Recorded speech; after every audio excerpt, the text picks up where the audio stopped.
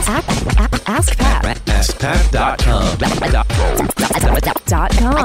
AskPat.com. What's up, everybody? Pat Flynn here, and welcome to episode 1260 of Ask Pat 2.0. You're about to listen to a Where Are They Now episode with Mr. Aaron LeBauer, who is somebody who was on the show a couple years ago when the pandemic was happening. And as a result of the pandemic, he had to change his business model for a while. And so he decided to do what was once a live event to become a live virtual event. And at the time of the previous call, we talked about strategies to make people still feel special, even though it's a virtual event. And we're going to cover some of what was learned last time, what was implemented, and what is happening now, because Aaron's doing some really amazing things. Definitely check him out, aaronlebauer.com, or also on Instagram. And you could check out PT BizCon, which is his conference that he puts on for physical therapists and helps them to not rely on insurance to build a business. So a really impactful business, and he's doing some really amazing things, and I cannot wait to have him share with you what has happened since the last time he was on the show. So here he is.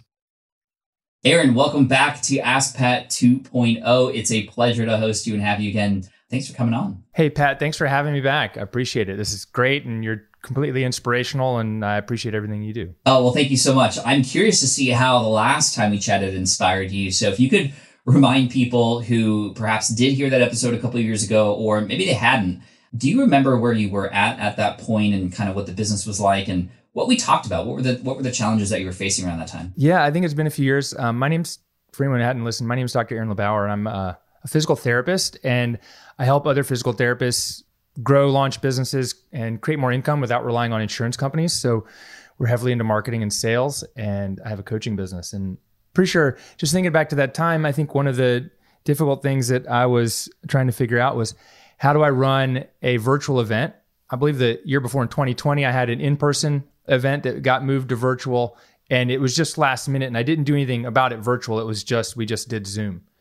And the next year, I knew in 2020, was it 2021? I knew I wasn't going to run it in person because of COVID, because it was in the spring. And I was like, how do I put together a really good kick-ass virtual event? That was like my real big struggle, is how do we do that? And some of the things that you had helped me with were, the marketing and sales, but it was also like, how do we run it so that it's unique and special?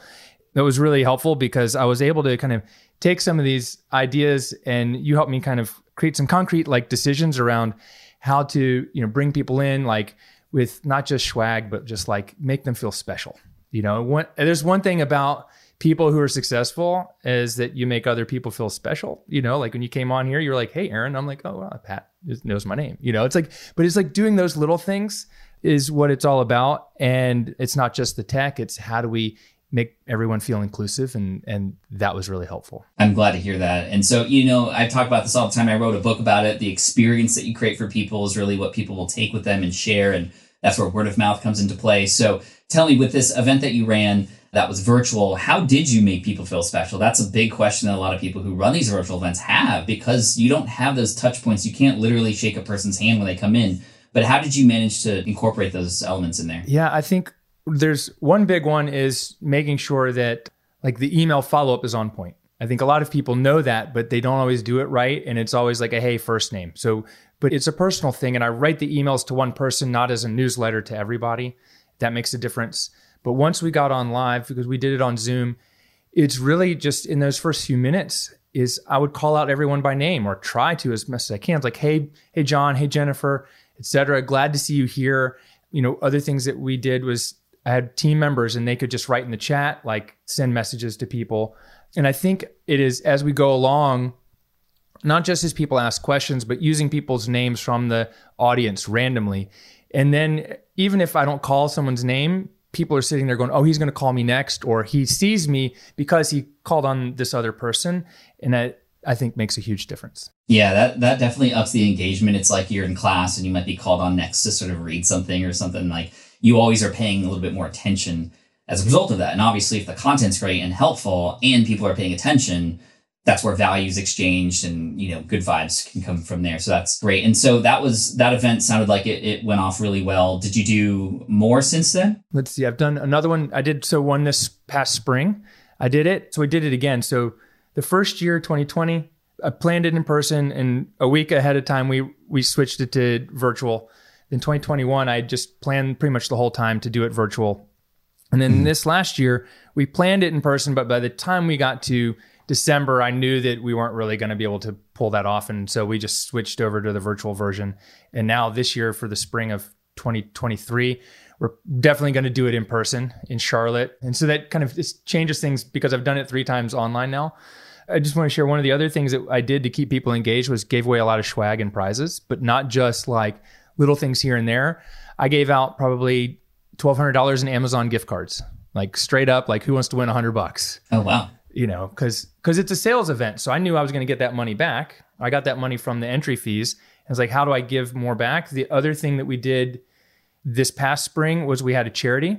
And so we set up an online store. So when you got your ticket to the event, you got a link to go buy a t-shirt, and all the profit from the t-shirts and the mugs and things we sold online would go directly to the charity, which was Stand the Haiti Project, which is a group that created and built a physical therapy clinic in Haiti. And it's run and staffed. Before the pandemic, they would send PTs from America down there, but now they're just staffing them. So we raised money and then for that, and then I matched it, and we paid for 8 months worth of a physical therapist salary down there from the money we raised during the event. And that also, I feel like, gets people going, oh, well, you know, if I can buy this or participate, it has some meaning beyond just, you know, me making money or getting new patients, you know, and it's, and that was really helpful as well. That's awesome. I love that. And congrats on that, because that's huge. I mean, you're affecting people around the world. And I know you have this goal of helping 100 million people around the world. And this is definitely helping you with that. I'm curious on the Amazon gift cards, because I've seen that done, and I've seen it done sort of distastefully before, but I'm curious to know how you incorporated that into the event and like rallied people behind that. Like, how did you incorporate the gift cards specifically in the giveaways? Yeah. So what I would do is not just pick a number. It would be like, okay, whoever goes into the group, Facebook group for the event and makes a video on the top 3 things you've learned today. Ooh, yeah. One of those people is going to win a $100 Amazon gift card. That is great. Now they're participating, but by creating the video, they're synthesizing the information that they gathered and sharing it with other people. So helping other people, but also leaving a little bit of a testimonial for later too. You know, we did that. We had a sponsor passport. So where each of the sponsors of the event would get a post in the Facebook group. Attendees had to go through and like and comment under each sponsor post. And if you did that, you were eligible for a gift card and AirPods. We gave away AirPods, and we gave away, you know, other things like that. So I would create audience participation, not just this, but every once in a while I'd say, okay, the 100th person to comment in the chat is gonna, you know, win the swag or win the Amazon gift card. And then as soon as we got the winner of the Amazon gift card, my assistant would go to Amazon and just buy it and send it right to their email, and they would have it before the end of the next talk. Yeah, I forgot you could do that with Amazon. It doesn't have to be a physical card. It's like a digital one that they can just redeem right there. That's awesome. I love how you're using that to incorporate into the engagement factor. On that Facebook page, I'm curious, is that a Facebook page just for attendees, or is that for like your entire community? That one's just for attendees. So I have one for my whole community, and then I have a separate Facebook page for each year of the event. So they can have access from 2020. They still have access to the 2020 page, but no one's going to go there. But so this year we'll have one for 2023, and just the people that buy the tickets and speakers will be in there. That's cool. You know, a lot of people seem to be moving away from Facebook groups for things, but for an event like this that has like a finite amount of time it's going to be used, are you finding it still is serving you and doing what you need to do? Yeah. And number one, it's because we're on a call and I can say, hey, go to the group. We're going to take a 15-minute break. Go to the group and do a live, or go to the group and post, you know, your number one takeaway.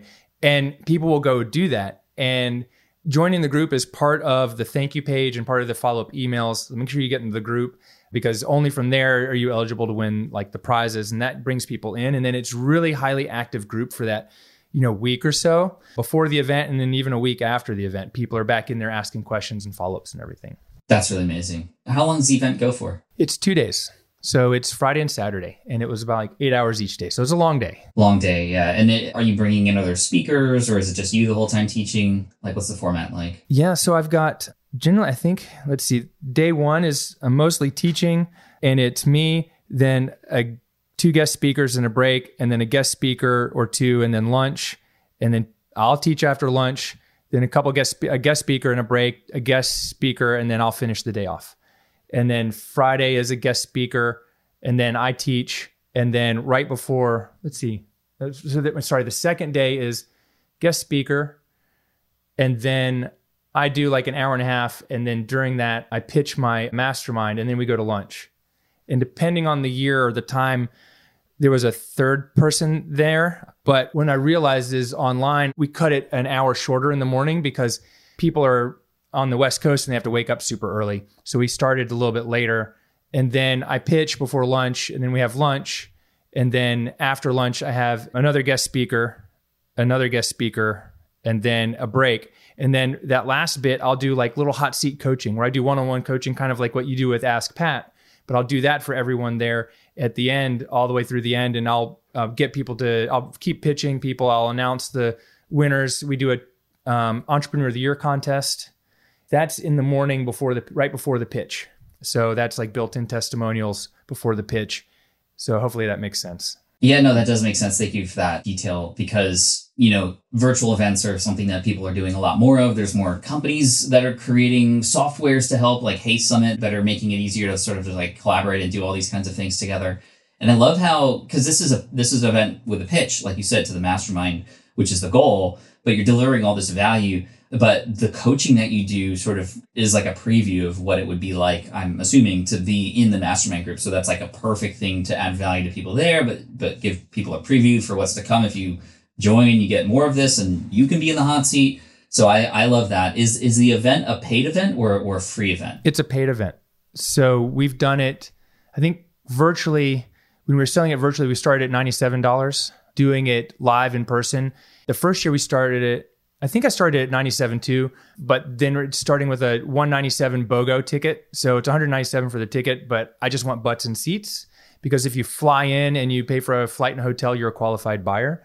So we'll do the first, hopefully like first two price deadlines with a buy one, get one or give one. And then the last one that'll go away. That's part of the scarcity as well as the BOGO goes away after two. So I'll start it and it'll go up $100 a ticket and it'll go up again. And I think this year I might be starting it at $297 because the hotel costs and everything are much more expensive versus 3 years ago. I think it was $197 3 years ago. So definitely. Yeah. That's awesome, man. I mean, the hotel is going to cost like $30,000 for 2 days versus like 3 years ago, it was like $8,000. Do you have like minimum food and beverage costs that you have to make, like meat and all that kind of stuff that can come along with it? Yeah, they changed that around. And so it was going to be $28,000 minimum food and beverage. But one of the things that they said is that with COVID, if we have to cancel, part of the contingency is that we're responsible for a percentage of the food, 70% of the food and beverage minimum. So what I did was I negotiated a lower food and beverage minimum to like 12 or 15,000 so that if we do have to cancel because of something and it's not an act of God, I'm only responsible for $10,000 rather than 18 or 20. But it's overall, if we do the event, it's going to cost an extra $2,000. Yeah, that's not terrible. So I'd rather take that risk. Yeah, for sure. I mean, pre-COVID, we were planning on FlynnCon 2, and it was harder to negotiate those kinds of things because nobody would expect anything like that to happen. And then, of course, it did. We were close to being out $50K for the hotel that we had because there was and then COVID just persisted, and then they were like, okay, fine, this is an act of God, and we have to, give you your money back. But yeah, that's fantastic. Thanks for all those details. And to do it in person, I think this is what people are itching for now. I think it's really smart to take it offline and now go online. People who were maybe at the previous events will now meet their friends and people who they connected with online. And there's just a little bit more experiential stuff that you can do there. Like, what are some of the things that you can only do in person that you think that you're going to get some good feedback from at this upcoming event in the spring? I think the number one thing is just being able to touch and feel. It's like you get there and you can like shake my hand or give me a hug. Yeah. Or, it's that 15, 20 minutes in the break. Like 15 minutes is too short for a break, but 30 minutes is a little too long. But that time is what is really valuable. And we'll be able to actually throw things out from the audience. So instead of giving away Amazon gift cards, we're going to stuff Easter eggs with money and throw it out, and then, then people can go buy the swag and they can go buy it and touch the shirt. And maybe they'll buy a couple extra shirts and we can donate more. The goal this year is to raise at least $9,000, which is 1 year's salary for a PT in Haiti, but I'd love to do 2. Like, how do we do $18,000 and, raise that? I mean, that'd be a great problem to have. So yeah, that's awesome. But I think it's those little intangibles, because the information's the same, but it's the experience of gathering the information, being around other people like you. The energy is much different. 100%. I mean, even like after the event, the dinners and the coffee breaks and like all that stuff, you just can't get in virtual. So really excited for you and the event. Thank you for all the info. If people are curious about your brand and specifically also the event, like where should they go if they're listening to this? Yep. Number one place to go is Instagram. So you can follow me at Aaron LeBauer. It's L-E-B as in boy, A-U-E-R. It's Aaron LeBauer. You can go to aaronlebauer.com. The event's called PT BizCon. PTBizCon.com is the event.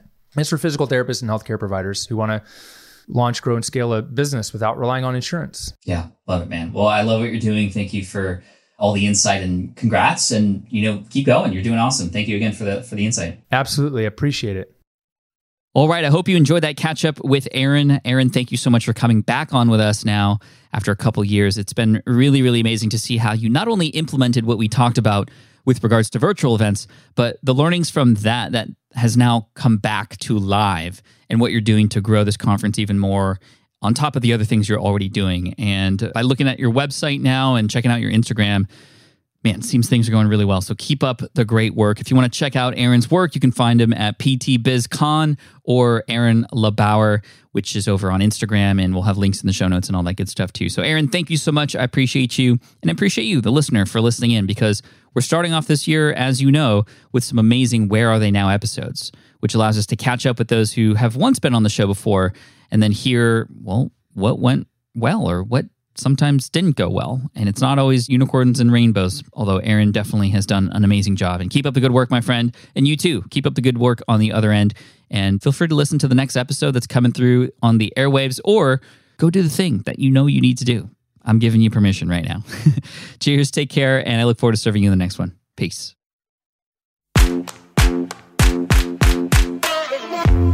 Thanks for listening to Ask Pat at AskPat.com. I'm your host, Pat Flynn. Our senior producer is David Grabowski. Our series producer is Paul Gregoris. And our executive producer is Matt Garland. Sound editing by Duncan Brown. Ask Pat is a production of SPI Media. We'll catch you in the next session.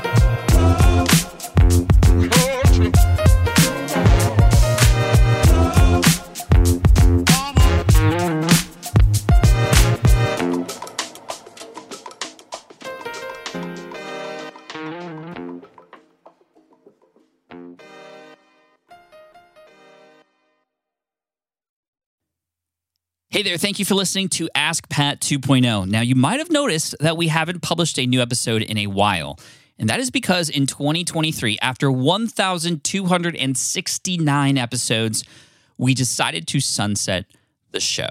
For now, at least. In this way, we can focus our energy and efforts on our other podcasts and other projects. That being said, all 1,269 episodes are still live and downloadable, and the published dates may be old, but there are still a ton of questions I've answered on the show and people I've coached. Those episodes are just as valuable as they were back then. So you can also visit smartpassiveincome.com/askpat to dig through the archives. Plus, there's a search tool on the website that lets you search across our podcasts and blog. And of course, the Smart Passive Income podcast is still live and energetic and awesome and publishing twice a week. So make sure you're subscribed there so we can still continue this conversation. And we have some of the foremost experts and thought leaders in entrepreneurship on the show every single week, so you definitely don't want to miss it. Again, check it out. It's the Smart Passive Income podcast. Just find it wherever you're listening to this podcast. You can find it there as well. Thank you again for listening in, and I'll catch you in the next one. Cheers.